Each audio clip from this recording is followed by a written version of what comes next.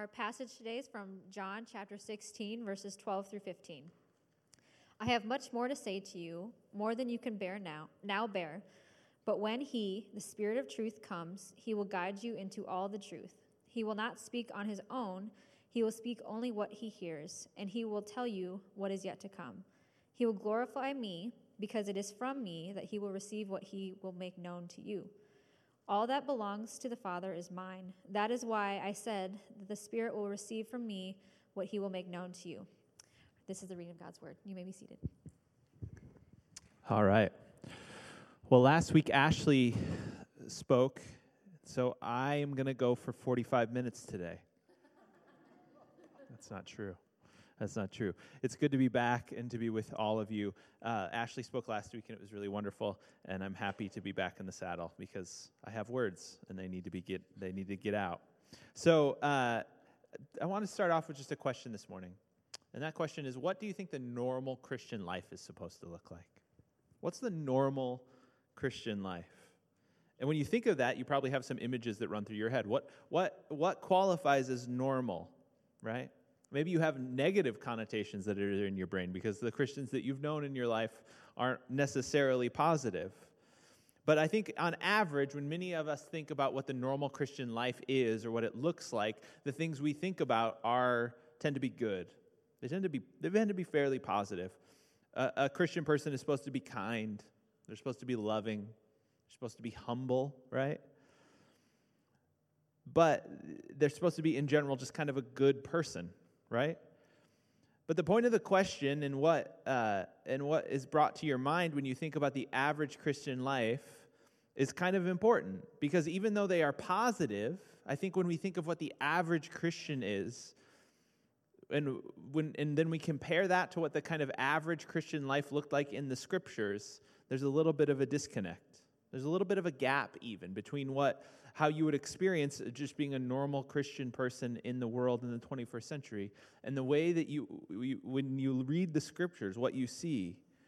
You read the book of Acts and you kind of get your hair blown back by all of the things that were occurring in the life of an average Christian in that time and in that place. When you read through the book of Acts, you see specifically in Acts 4, what seems to be about 2 weeks after these people put their faith in Jesus. And all of a sudden, these people start doing crazy, crazy things. They display this kind of radical financial generosity by ruthlessly getting rid of all the extra in their lives so that they can provide for the needs of others in their community. They seem to regularly encounter God's miracle-working power. And the apostles also... and not just the apostles, but the kind of run-of-the-mill rank-and-file followers of Jesus in the New Testament have these tremendous examples of God's miracle-working power in their life. They see these amazing healings. They are walking around constantly in this state that we would just say as supernatural. And it seems that early Christians had this general sense, everywhere they went, of God's power and His presence actively working in and around them, everywhere they were. And you read this stuff and you go, okay, what am I missing here, right? What am I missing? Because there is a gap between the way I experience these things and the way these things seem to have been experienced in the New Testament. The normal Christian life in the book of Acts is anything but normal when we put that into our 21st century context and experience. It's so different, in fact, that you would not be mistaken in assuming that something substantial has changed, right? That something significant has occurred that has changed. That the way God was working back then is just different than the way that He chooses to work today, right? And there are groups of Christians who think this is, in fact, the case. These people are called cessationists. These are not people from Texas who want to secede from the Union, though I'd be okay with it if they left. Sorry, that was mean. That was meaner than it needed to be. Cessationists are people who believe that God was working in a very specific or special way in the early days of the church in order to get the whole thing established, and that now, in a sense, God has cooled His activity in the earth a little bit. But there have also been Christians throughout the history of the church who you would call renewalists. And these are people who believe that the average Christian life in the book of Acts is supposed to be the average Christian life, period. And throughout the history of the church, we see examples of these types of renewal movements. Sometimes people call them revivals. We see in the 6th century, St. Benedict, if you know who that guy is, he kind of started what we know today as the monastic tradition. He invented monks, basically. In the 6th century, he was attempting to address abuses of power that were occurring in the church at the time. You fast forward to the 15th and 16th century, and you have the Moravian renewal movement, which was at the time a gigantic missions-sending movement. In the 16th century as well, you have the Radical Reformation with the Anabaptists in and around Europe and Germany.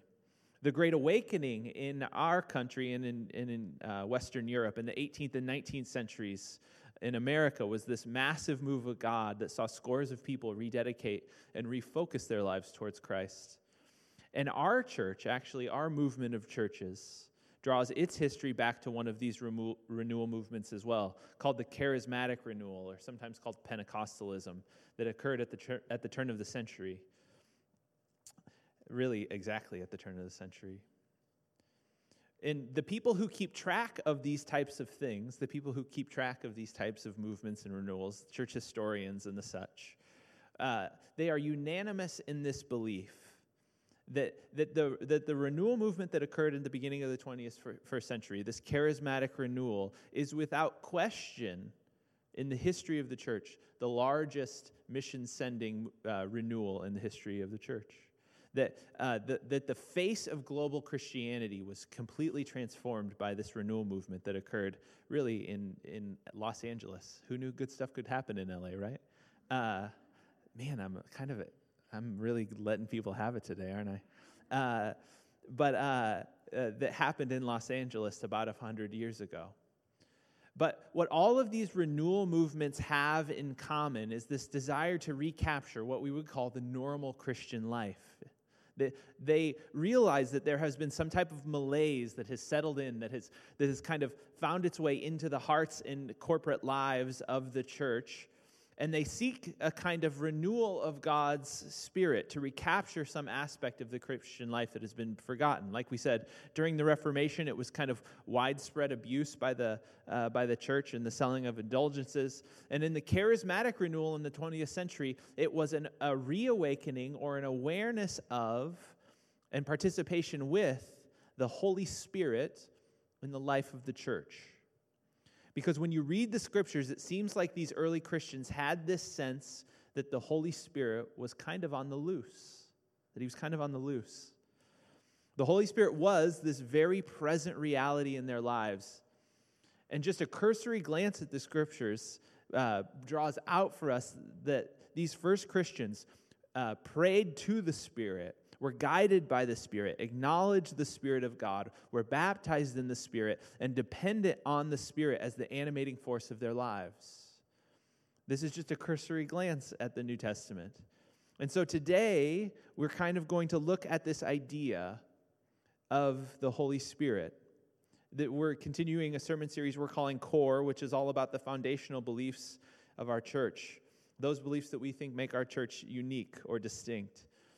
And so today we're beginning a 2-week conversation, actually, on the Holy Spirit to try and recapture for our own individual lives and for our corporate church a sense of Christian normalcy, a life lived in the vitality and activity of the Holy Spirit.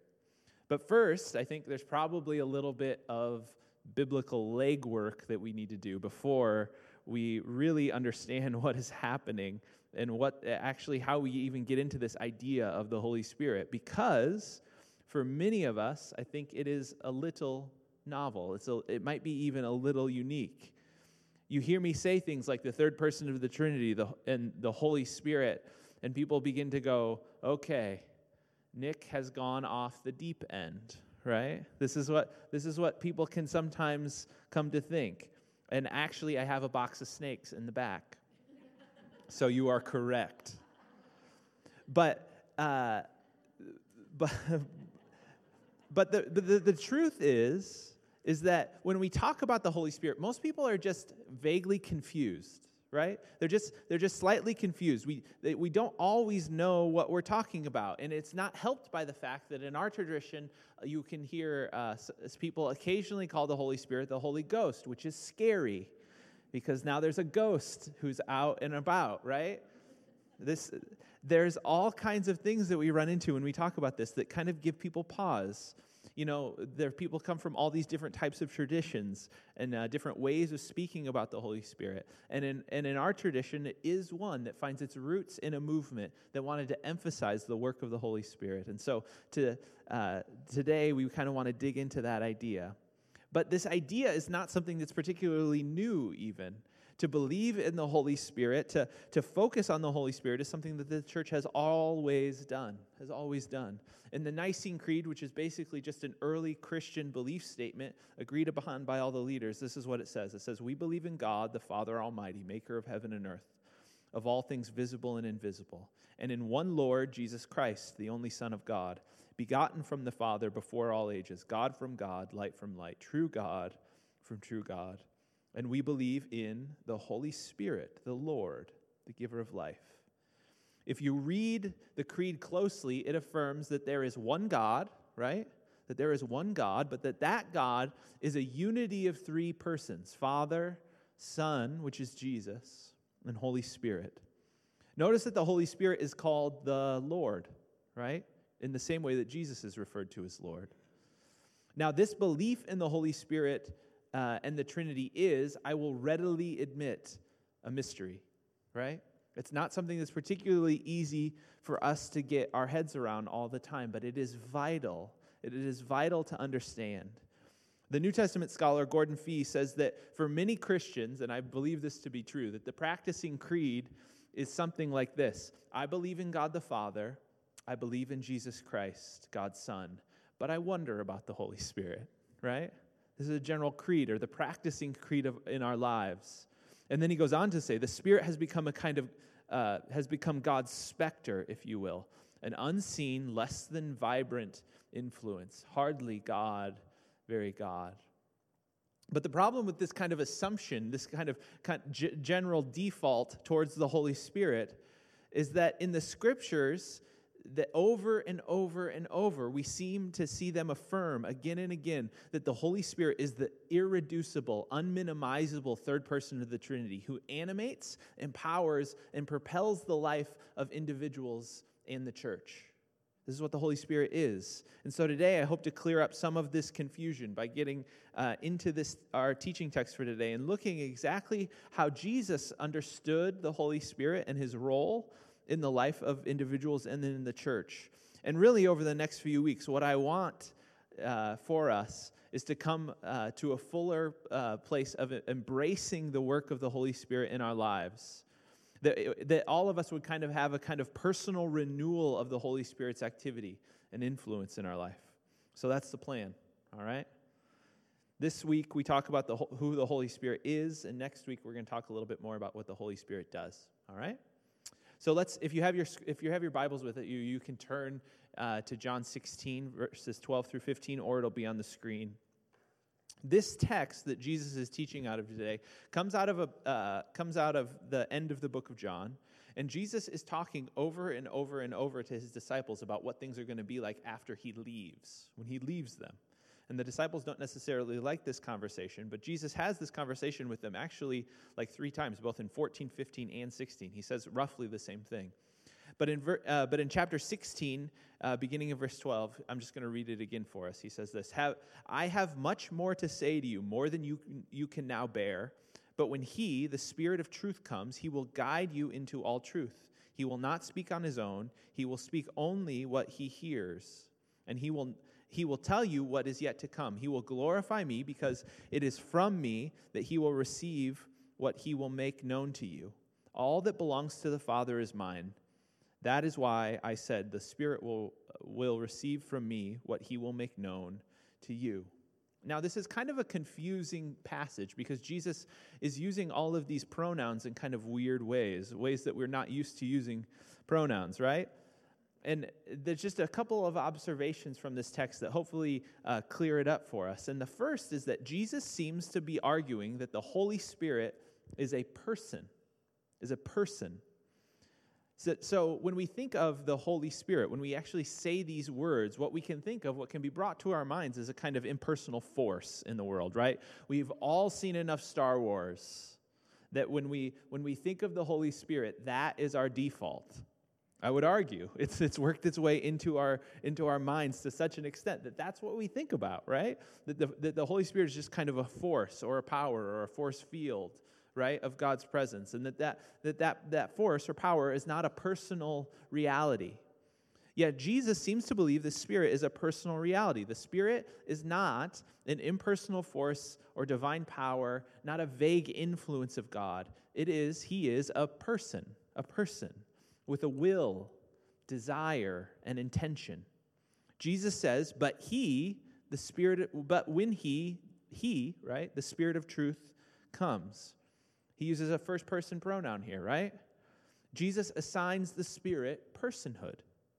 And other Christians do the same thing throughout the Scriptures. Just a cursory reading of the New Testament, particularly in Paul uses all these verbs of the Spirit that you would only use to designate agency.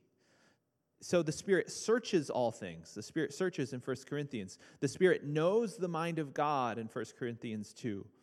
The Spirit dwells amongst and within believers in 1 Corinthians 3 and Romans 8. The Spirit cries out in Galatians 4. The Spirit leads us into the way of God in Galatians 5. And the Spirit, and this is one that's interesting, is grieved. The Spirit himself is grieved at our sin in Ephesians 4:30. The Spirit is a person that needs to be related to as a person. But this leads us to the second observation from this passage, and that is that the Spirit's primary job is not necessarily to draw attention to himself. The Spirit's primary job is to glorify Jesus. And beginning in verse 13, Jesus says, he will not speak on his own. He will speak only what he hears, and he will tell you what is yet to come. He will glorify me, because it is from me that he will receive what he will make known to you. All that belongs to the Father is mine. That is why I said the Spirit will receive from me what he will make known to you. Jesus says the same thing a few chapters earlier in John 14 when he calls the Spirit the advocate or helper. In Greek, the word is paraclete, who leads us into all truth about Jesus. It is for this reason, from this passage here, that the church father Basil writes in his book on the Spirit, in his little treatise on the Spirit, for he who does not believe the Spirit does not believe in the Son, and he who does not believe in the Son does not believe in the Father. For it is impossible to worship the Son save by the Holy Spirit, impossible to call upon the Father save by the Spirit of adoption. The Spirit is the person of God who reveals the truth about Jesus in our hearts. This is the Spirit's primary role. And do you see this kind of beautiful Trinitarian inner working that's happening in this passage? No person of the Spirit is a kind of lone ranger. They're all dependent upon one another. They're all interacting in this beautiful way. The Spirit is the one who leads our minds, Jesus says, into truth. The Spirit is the one who is the active leader of our minds. The Spirit Jesus says, is kind of like a skilled tour guide who leads us down winding paths in a confusing city, and it's not allowing us to take kind of the wrong turn that would lead us to a place that we would rather avoid. But the Spirit, rather, is always directing us to the person of Jesus, exalting Jesus, bringing our minds back to Jesus and helping us see Jesus well. This is why the Apostle Paul says in 1 Corinthians 12:3 that no one can say Jesus is Lord except by the Spirit. And this is also why when we read about the Spirit in the New Testament, we can often read the New Testament writers call the Spirit of Jesus or the Spirit of God. Because the same Spirit's primary responsibility is to shed the love of God abroad in our hearts by leading us to the person and work of Christ. there's this beautiful, like I said, inner working and cooperation between the persons of God, the Trinitarian reality. So that's observation number 2. Observation number 3 from this text. The Spirit is the very presence of God that dwells in our hearts. Jesus says this to his disciples in chapter 14. Before long, the world will not see me anymore, but you will see me. Believe, because I live, you also will live.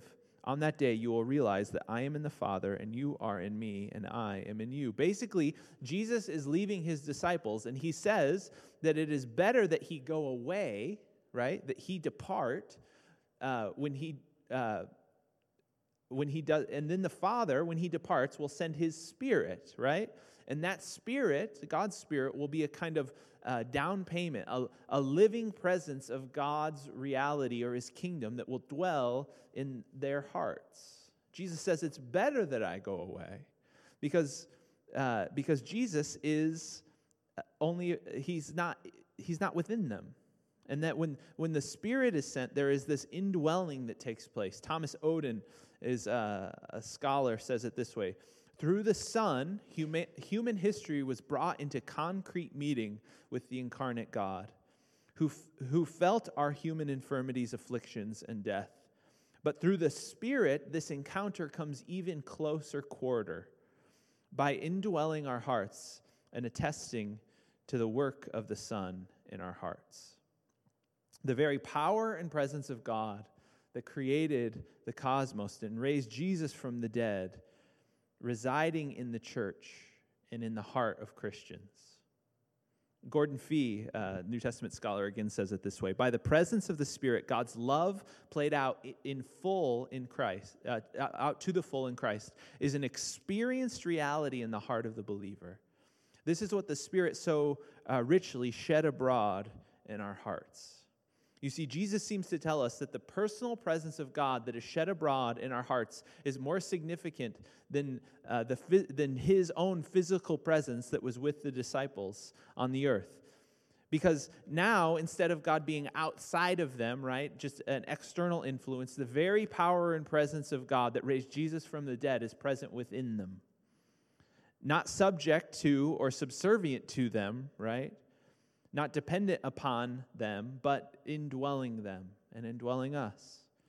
To be a Christian, then, is to take the Spirit with full seriousness as the way that the eternal God of the universe is present with his people. This is what the Spirit does. And this is the promise of the Spirit that was anticipated by the prophet Ezekiel when he says, I will give you a new heart and put a new spirit in you. I will remove from you a heart of stone and give you a heart of flesh. And it is this very same life-giving Spirit that enlivens and fills us with the very life of God. Now, one last question for today. If all of this is true, right? If all of this is true, why does the church seem to be so in such a constant need of renewal in this area? Why do people seem to be in such constant need of renewal? Why do we need to be reminded again and again that the Spirit is the very power of God indwelling the church and individual Christians? Why do we need that? If the very power of God that raised Jesus from the dead, if the Scriptures are accurate in this regard, if it's indwelling us and it's filling us and it's doing all of these wonderful things, why is our normal experience of the Christian life so sometimes mundane? Why is it so normal, right? Why does my life still feel blah at times, right? Well, the reality is that, I think this is true, that the church is in constant need of renewal, and that we are in constant need of renewal of the very power of the Spirit to dwell fully in us, because God is not a micromanager. And the Holy Spirit that has taken up residence in our hearts when we yield our lives over to Him is not a power monger. This is part of the reason in the New Testament that the presence of the Spirit in the life of the church is seen as this, the New Testament is called to this kind of consistent engagement with the Spirit. Because the Spirit will only take up as much residence in our hearts as we give him. There is no such thing, as much as we're using language here that sounds kind of funny, like the Spirit coming into our hearts, right? The Spirit is not a micromanager and does not control us. And the Spirit only takes up as much residence in our lives as we have yielded over to him. This is the reality of who God is. God is a God who longs to not control us, but cooperate with us.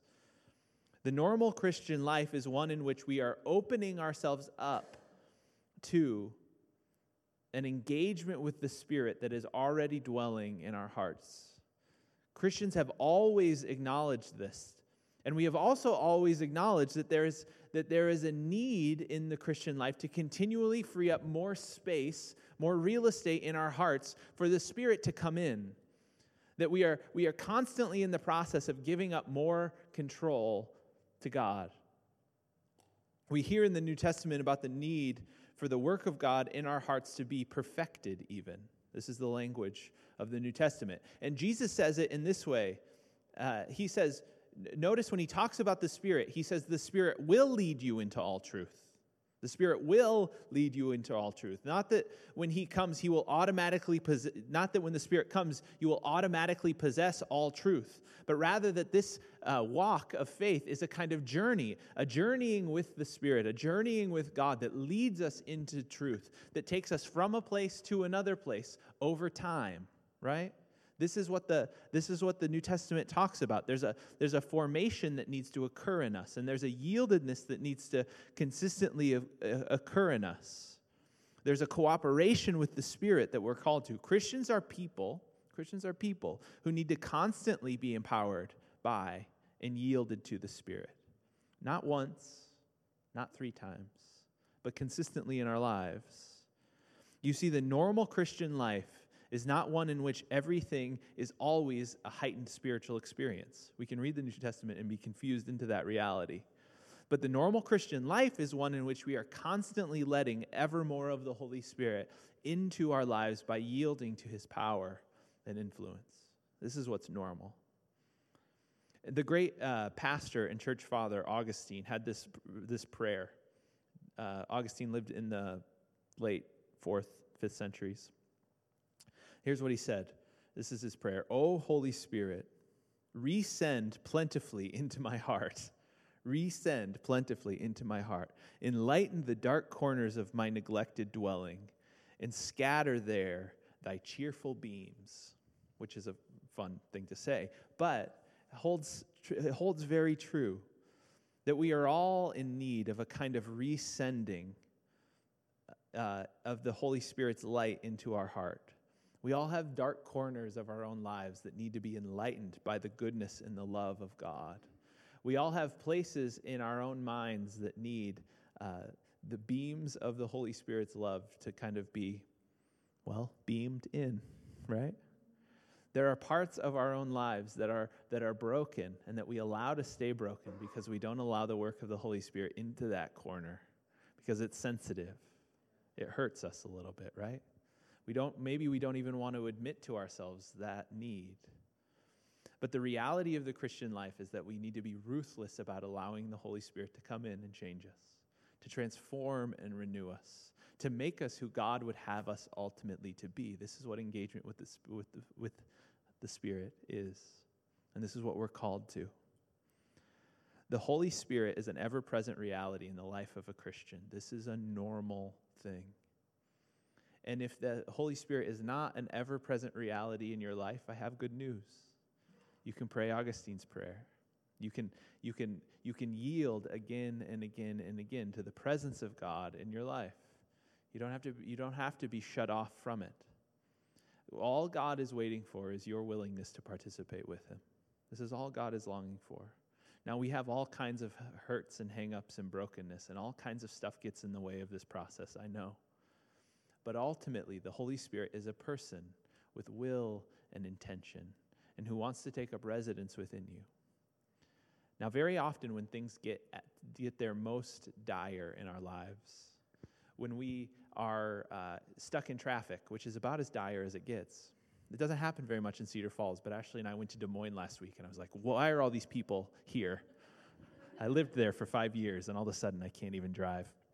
The reality is that in those moments where God couldn't feel further away, in those moments, the scriptures tell us that the Spirit is present with us.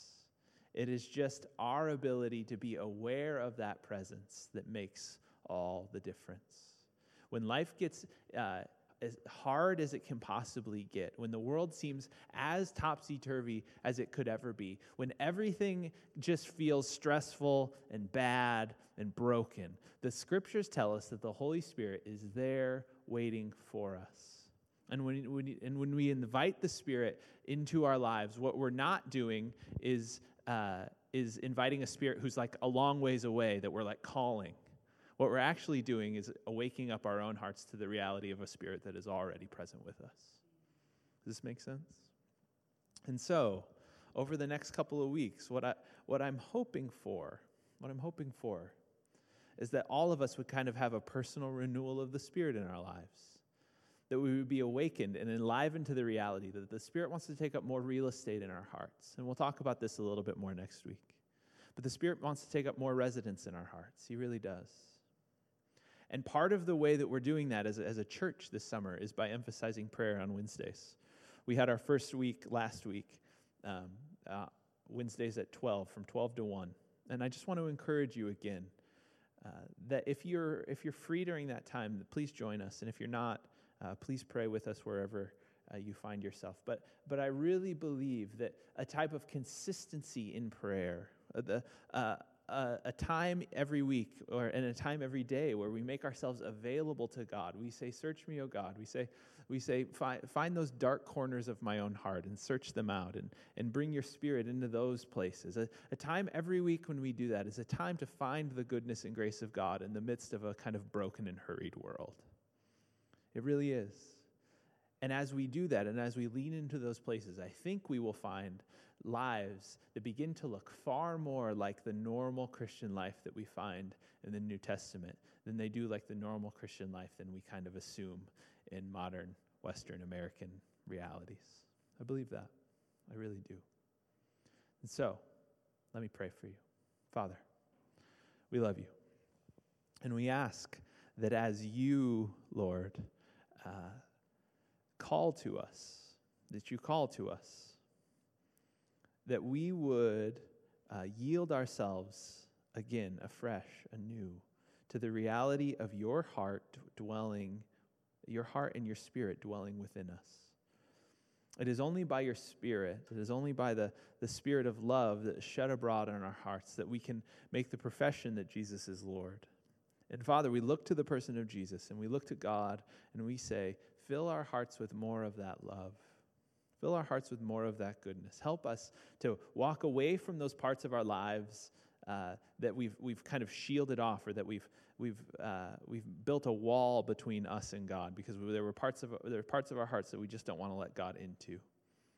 But rather, this week and over the next couple of weeks, would we be convinced again and again and again about the reality of the Holy Spirit in our midst? That the reality of the Holy Spirit that is already dwelling within us, the reality of the goodness of God that we can find whenever we go, if we're just aware enough to see it, to know it. And so, Holy Spirit, we pray again, come. Shed your light and your love abroad in our hearts. Reveal to us those places of our own lives where we're not yielded over to you. And would you, God, give us a fresh insight, fresh revelation, fresh vision even into the power and presence of God that is available to us through the Spirit. We pray it all in the name of Jesus. Amen and amen. Go today in the grace and in the peace of the Lord Jesus Christ.